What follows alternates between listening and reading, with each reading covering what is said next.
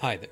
You're listening to the Hellenistic Age Podcast, Episode 46, Hellenistic Philosophy, Pyrrhonian and Academic Skepticism.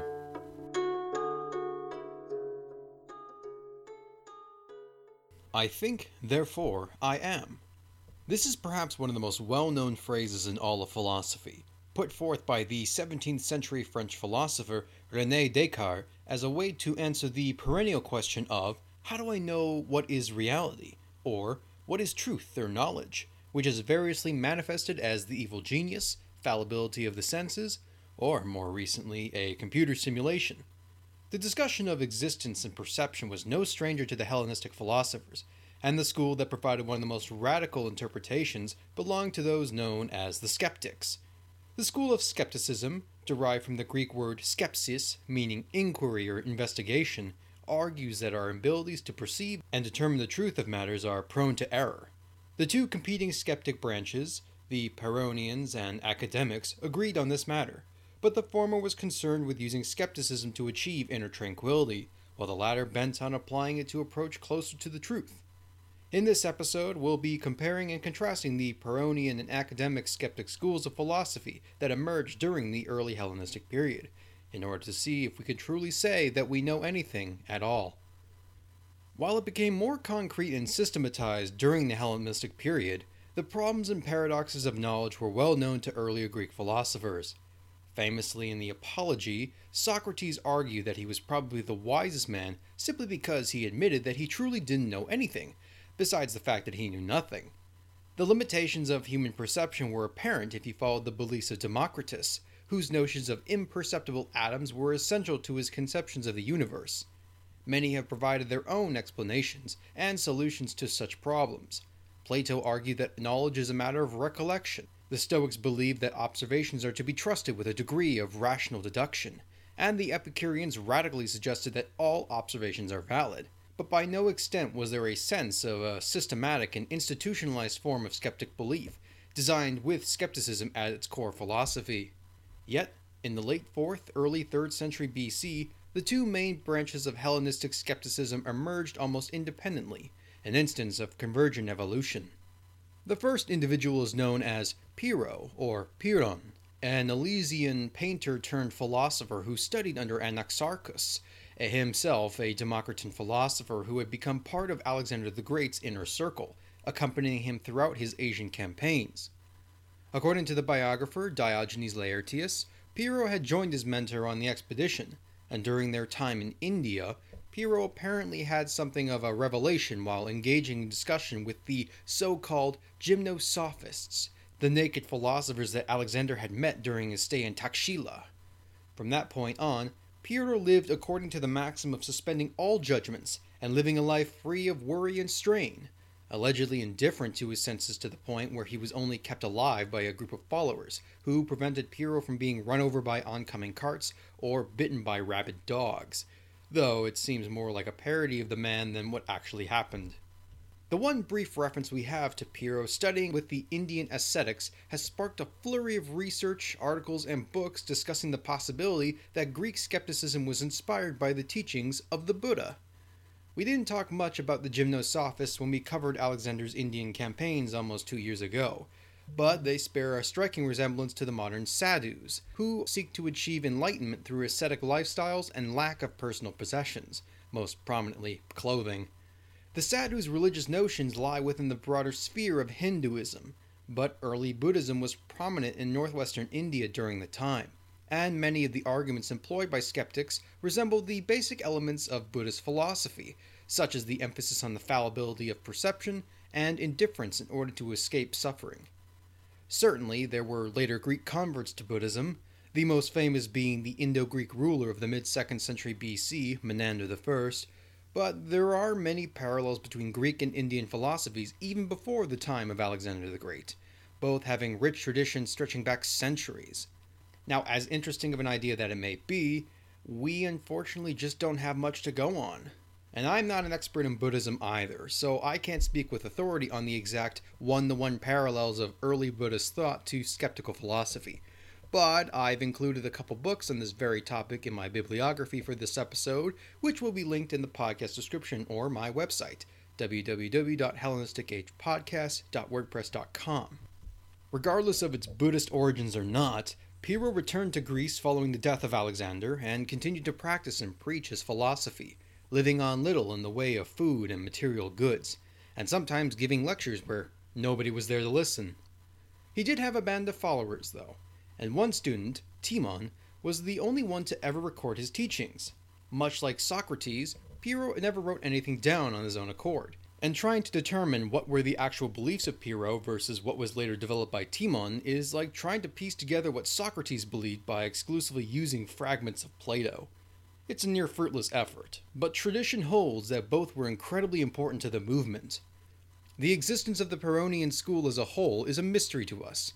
Barring some names of the scholarchs, we know little about how it functioned or its methodology, but we have an indication that it had a bit of a revival in the 1st century BC under Anicedemus during the final years of the Hellenistic age, and the last great Pyrrhonian skeptic would not be until the late 2nd century AD, with the Roman writer Sextus Empiricus.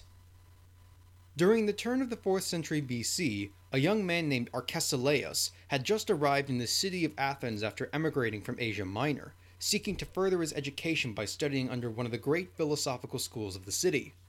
He had found himself drawn to the Academy of Plato, and was considerably talented enough to become its head by the year 268. The teachings of the Academy were relatively flexible, and though Plato was an advocate for his theory of the forms, he nevertheless believed that open dialogue and discussion with other philosophical schools was tolerable, if not outright promoted, because it allowed the students to more easily approach true knowledge and wisdom. This is what largely attracted Arcesilaus in the first place, and during his time as the head of the Academy, he began to take it into a new phase, often called the Middle Academy, which also began the movement known as academic skepticism. Arcesilaus had taken inspiration from Socrates' prodding and dialectic inquiries, and took it to its logical conclusion, placing an emphasis on constantly seeking a state of questioning and searching for the truth against any and all positions put forth. Also, like Socrates, he did not write down any of his findings, and it would be left to later students to outline his teachings. It is very possible that he observed and was influenced by the hermit-like behavior of Pyrrho, since they were both in Athens at the same time for many years, and some claim that Arcesilaus was a Pyrrhonian in all but name. However, there is a key difference between the end goals of Pyrrho and Arcesilaus. The former believed that a suspension of judgment would result in a state of tranquility, while the latter believed that the suspension of judgment is what aids us to reaching closer to the truth. I'll elaborate on these differences further on in the episode, but just understand that academics and Pyrrhonians are similar in practice, but different in motives. Following Arcesilaus, the next great academic skeptic was Carneades of Cyrene in the mid-2nd century, who was also one of the philosopher envoys sent to Rome in 156, and the originator of the New Academy. Carneades made his name by strengthening the methodology of Arcesilaus, and was famous for his attacks on the Stoics. Some of these arguments made their way into the last episode when I addressed the criticisms of Stoic doctrine, but he also attacked the Epicureans and virtually every theory of ethics at the time. His tendencies to nitpick and inquire about everything also immensely annoyed Cato the Elder, who was furious at the potential corruption of the youth when Carneades had dissected the concept of justice during the ambassadorial mission to Rome, and was promptly kicked out of the city shortly thereafter. After Carneades, we have little information about the Academy as the whole, but there is an indication that skepticism had been falling out of favor within the school. But like the other major institutions at the time, Sulla's sack of Athens in 86 BC had scattered its members across the Mediterranean. The Academy would reform itself gradually and cast off its skeptic ideas, and develop arguments more in line with the original philosophies espoused by Plato, and it would be under the forms of Middle and Neoplatonism that the Academy would continue to survive throughout late antiquity. Despite its rocky introduction to Rome in the 150s and the greater popularity of Stoicism in the Republican Empire, academic skepticism had found one of its greatest champions in Cicero, the philosophically minded Roman politician and orator. He was highly attracted to the concept of looking at two sides of an argument to try and reach the closest approximation of the truth, and his works provide us an invaluable look in academic methodology and history. Of course, he probably wasn't a strict skeptic, but a passionate admirer who still managed to record much of it for posterity, and try living somewhat along with its ideals. But enough of the history lesson. We'll now turn our attention to the finer details of skepticism, espoused by the Pyrrhonists and the academics. Tired of learning about the past by only reading long textbooks? No problem, I'm here to help you. Eater Artists on YouTube will make your learning experience fun by combining knowledge and humor with a fresh and joyful approach. Search Eater Artists on YouTube and enjoy your weekly intake of fun history learning. As a bit of a clarification before we begin, the next few minutes will have me moving between both branches of Hellenistic skepticism intermittently. While both sides have different ends in their pursuit of a skeptical lifestyle, it is almost impossible to separate the arguments into two different parts. Each camp relies on a very similar methodology, and if I were to break it up, it would appear disjointed and incoherent. So, for the convenience of flow, I will attempt to integrate it into one cohesive discussion. But I will also bring it to your attention where the skeptic camps diverge considerably. For our previous episodes on the Epicureans and Stoics, we spent a considerable amount of time discussing the process by which we analyze what knowledge is and how it is gained, referred to as epistemology. Contrary to those schools, which developed extensive arguments as to why knowledge is something that can be acquired through experience and perception, the skeptics doubted the possibility of true knowledge existing at all. One important ground rule to lay out is the concept of belief, because the exact meaning of it is integral to understanding the philosophies of both academic and Pyrrhonian skeptics, and we can sort of move around the inevitable semantics of how can you believe in a lack of belief. The Pyrrhonists laid out the idea that there are two types of belief, dogma in the Greek. The first type is what is known as dogmatic belief, which is a firm or concrete acceptance of the way things are. The second is non-dogmatic belief, which is an acceptance on the way things appear to be. For the Pyrrhonists, the latter is what can be deemed as a acceptable belief to have as a skeptic, because while the former assents without questioning the possibility that it could be wrong or inaccurate, the latter is non-committal. For the academics, Carneades outlined skeptical beliefs, which occur when we assent to any sort of impression, but under the supposition that the individual is constantly in a state of inquiry and is fully self-aware that what they are assenting to might be incorrect. Both of these are very similar, outlining how although their belief in non-belief may sound contradictory, they themselves advocate that they may indeed be wrong, but they never profess to be incorrect either, and are fully at peace with that possibility, which makes a large degree of difference. With that out of the way, let's start with the school of Pyrrho.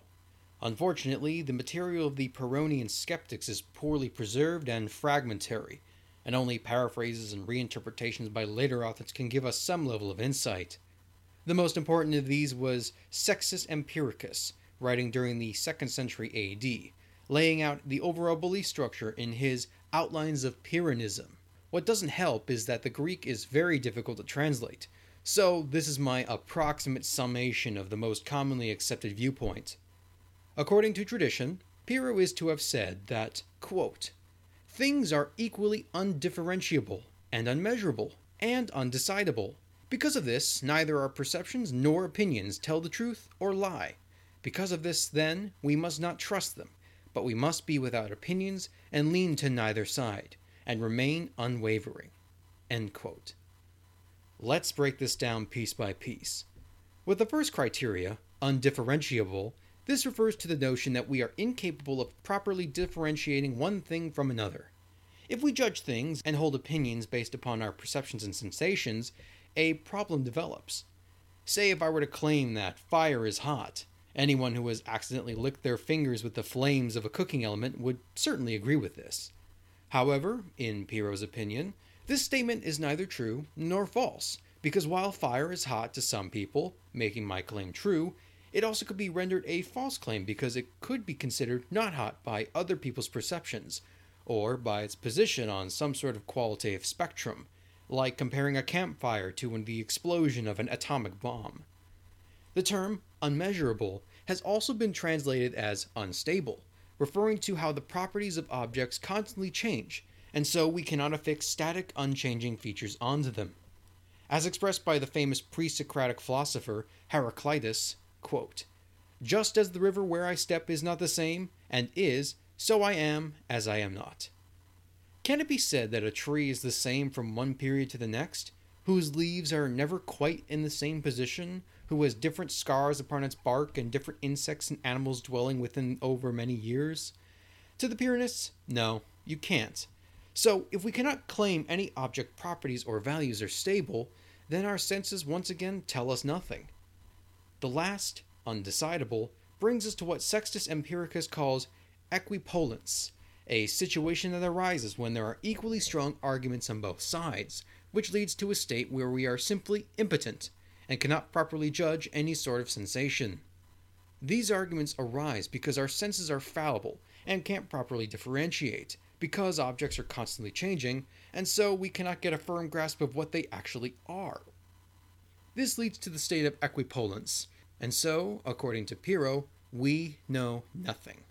It must be clarified that even the most extreme skeptic does not deny the existence of the universe, natural world, or whatever you would classify the external plane of reality we dwell within. This would be referred to as negative dogmatism, a belief in disbelief. Rather, they posit that given that all of the limitations of our senses, we can't determine any of the characteristics of said external world. Additionally, it's not a matter of the senses leading to false opinions or beliefs, it's the principle that we cannot discover the truth of matters consistently, with absolute certainty every time we feel or perceive. A good analogy would be a thermometer. If I somehow discovered that 3 out of 10 times I read the thermometer, it provides an incorrect temperature, it doesn't necessarily mean that the other 7 times are invalid in of themselves. But the problem is, how can I be sure if this instrument is reading right at any one time? The seeds of doubt lead us to the state of distress, as I cannot trust I am given either the correct answer or the wrong answer. And so, when this carries over to our senses, we should say that there is no such thing as tangible knowledge. Certainly, this can be problematic. And the question goes from, is there such a thing as knowledge, to, how do I live well in absence of knowledge? The strain of coming to the conclusion of such a revelation can put immense pressure and stress on the individual, who is at least somewhat cognizant of this idea. However, there is a degree of hope, and for Pyrrho, there are ways to cope with it. Pyrrho advocates a 2-step policy of aphasia and ataraxia. Aphasia is the Greek word which is difficult to translate properly, meaning roughly a lack of assertion, or even speechlessness, and it has been argued that aphasia is a transcription error and should be amended to apatheia, meaning indifference. Because we are at something of a crossroads when we are trying to determine the truth of natural states, we are caught in a bit of an internal maelstrom. Pyrrho argues that instead of bothering to try and pontificate on whether something is true or not, the best thing to do is just not even bother in the first place, by holding no opinions and entering into a state of perpetual indifference. By acting with indifference, we achieve ataraxia, a state of tranquility, so as to not be bothered by ideas like death, sickness, or other supposed evils. But if we are to understand that we aren't able to ascribe any sort of value judgment, why should we believe that ataraxia is a good? To the Pyrrhonists, ataraxia in of itself is not a good, but it is a starting point, and certainly bears the connotations of a good. It is more preferable than the state of apraxia, inactivity brought about by the daunting number of equally likely and equally unlikely judgments or arguments. With the understanding that tranquility is at least something we should be inclined to, how do we reach this state? Given the earlier problem of how being confronted with indecision can lead to the state of apraxia, an individual must take care to avoid such a pitfall. The most important term used by both the Pyrrhonian and academics is epoche, which means suspension of judgment, and should be constantly sought out by the skeptic to either achieve tranquility or come closer to the truth. In an effort to systematically maintain epoche and avoid the pitfalls of becoming a dogmatist, the Pyrrhonists developed what are called the modes. 15 in number, these were composed in the 1st century by Anaximenes and a shadowy figure named Agrippa, and are essentially arguments that are designed to demonstrate equipollence, the undecidability between two competing points. We won't go over all of them, but let's just focus on the first one, for example, which is arguments concerning oppositions based on the differences between kinds of animals. By looking to the natural world, we can see that animals have evolved similar, yet different responses to shared problems. For instance, sensory organs that aid in visual perception, simply known as the eye, have emerged in several evolutionary groups. Our eyes are usually white with colored irises and circular pupils, but those of a cat are yellow or blue with vertical slits for pupils, at least when they're angry. Assuming the absence of modern understanding of the inner workings of the eye, it stands to reason that it is very possible that cats perceive things differently than we do, and we cannot try to comprehend how they see the world anyways. By this assumption, our perception of how things are is no more valid or invalid than that of a cat's, or any other animal, since they seem to succeed at the same task as much as we do. This demonstrates that there are no true perceptions, because different creatures appear to perceive the same thing in a different way, which each of those perceptions being equally valid and invalid, creating a state of equipollence, and therefore leading to epoche. Ultimately, each of these modes reinforces the idea of variability and relativity when it comes to perception, to be used as a reminder for the practicing skeptic that there are numerous examples that go counter against dogmatism of all types. Sure, being inclined to not trust in anything sounds easy on paper, but what happens when it comes to being able to interact with society at large, which has laws, customs, and various complicated elements which require some degree of belief or complicit agreement? More importantly, how can we sustain ourselves under the presumption that we must always suspend judgment when it comes to basic tasks or day-to-day requirements, like food or drink? Because of this, some ancient critics of skeptics, above all the Stoics, argue that epoche makes life unlivable, given that a suspension of judgment would likely lead to an inability to decide on any course of action. The academic pioneer Carneades provides us with a detailed response to this counterclaim. The first is his clarification on assent, and as a reminder, when we use the term assent in the context of epistemology, it means you are agreeing with a proposition, usually in the form of a perception known as an impression. For example, do I assent to the impression of my water bottle sitting on my desk? I explained earlier about the difference between dogmatic and skeptical belief, and so this follows along a similar pattern. Strong or dogmatic assent is taking a proposition at face value and believing it to be true, while skeptical assent is being presented with an impression, being generally inclined to agree with it or approve it, but still maintaining the possibility at all times that it might be incorrect. The latter still allows you to suspend judgment on ideas, decisions, or actions, but still be inclined enough to follow through with them. For instance, I am inclined to the idea of consuming food because I am inclined to agree that it is necessary for me to function, but I will never agree that it is 100% true. The food metaphor may not even be completely accurate, since, according to sexist empiricists, such base actions are a result of reflex rather than belief, akin to a dog trying to remove a thorn from its paw. In order for someone to skeptically assent to any sort of proposition or impression, there has to be a degree of believability to its explicit or implicit claims. While we can't say it's definitively true, an impression can have a higher probability of being true by being critically assessed and scrutinized. Carneades posits different degrees of scrutiny depending on the task at hand. The first level is what I would call casual or indifferent scrutiny, where you are faced with the mundane or impressions that don't really matter if they are true or false, so you apply a bare minimum effort in examining them. For instance, I don't think many people would have their lives ruined if they misjudged the color of the door on the 52nd house that they passed while driving to work. The second level is a bit more complex, and requires more contextual scrutiny with the associated impressions that come along with the original one. Using houses again, let's say you need to pick up a friend from their home, which happens to be that 52nd house. The car in the driveway, the house number, and even the presence of your friend would all be factors that you would check against in order to be more certain that this is indeed their residency. The third level requires the highest degree of scrutiny, as it relates to matters of utmost importance, such as what affects our happiness or well-being. A doctor attempting to perform surgery is going to have to engage in intensive analysis of all aspects of the situation, whether in regards to the tools that they are using, the diagnosis of the patient, and being aware of their own abilities and state while actually conducting the operation. All in all, Carneades pointed out that we prioritize when it comes to testing the verifiability of claims and impressions, much like how we don't, or can't, fixate on all the things in our lives with equal focus. By being able to be more confident in the plausibility of truth for more important matters, while accepting the fallibility of the smaller details, we demonstrate that living in a state of epiche while maintaining an ordinary life is indeed certainly possible. This argument is also one of the clearest examples of the difference between the academic and Pyrrhonian skeptics, since the latter would not accept the possibility that some impressions are more truthful than others.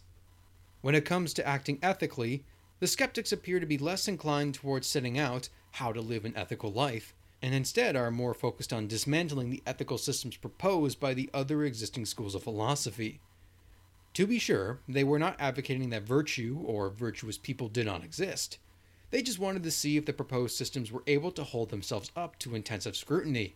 I have explained many of the specific arguments against the Stoics and Epicureans in the previous 2 episodes, but both theories proposed to some extent that virtue required an understanding or knowledge, and after saying that, I'm pretty sure you know where this one is going. Carneades was the most methodical in dissecting the various ethical theories into their components, and argued that the 3 base categories of all ethical pursuits fall into either pleasure, absence of pain, or seeking primary goods like wealth, intelligence, and virtue. In the eyes of Carneades, no system of ethics passed his test in being able to conclusively demonstrate that they were 100% correct in their assumption that their particular end goal was the right outcome. With the transition away from skepticism to Neoplatonism within the Academy, and the general lack of writings espousing the beliefs of Pyrrho barring Sextus Empiricus, the skeptic movement had largely fallen out of favor, though pockets continued to survive after its heyday. Like the other schools of Epicureanism and Stoicism, the skeptics were left behind by the rise of Christianity, which had wholeheartedly embraced Neoplatonic thought. In the Byzantine and Arabic worlds, where Greek literature was better preserved, there are more references to the skeptic philosophers of old. Though there were admirers of the skeptics' dialectical skills, critics were none too fond of the theological implications that questioning the existence of a god might bring, and one 6th century writer attributed as David the Philosopher dryly commented, quote, "The Pyrrhonians attempt to ruin everything."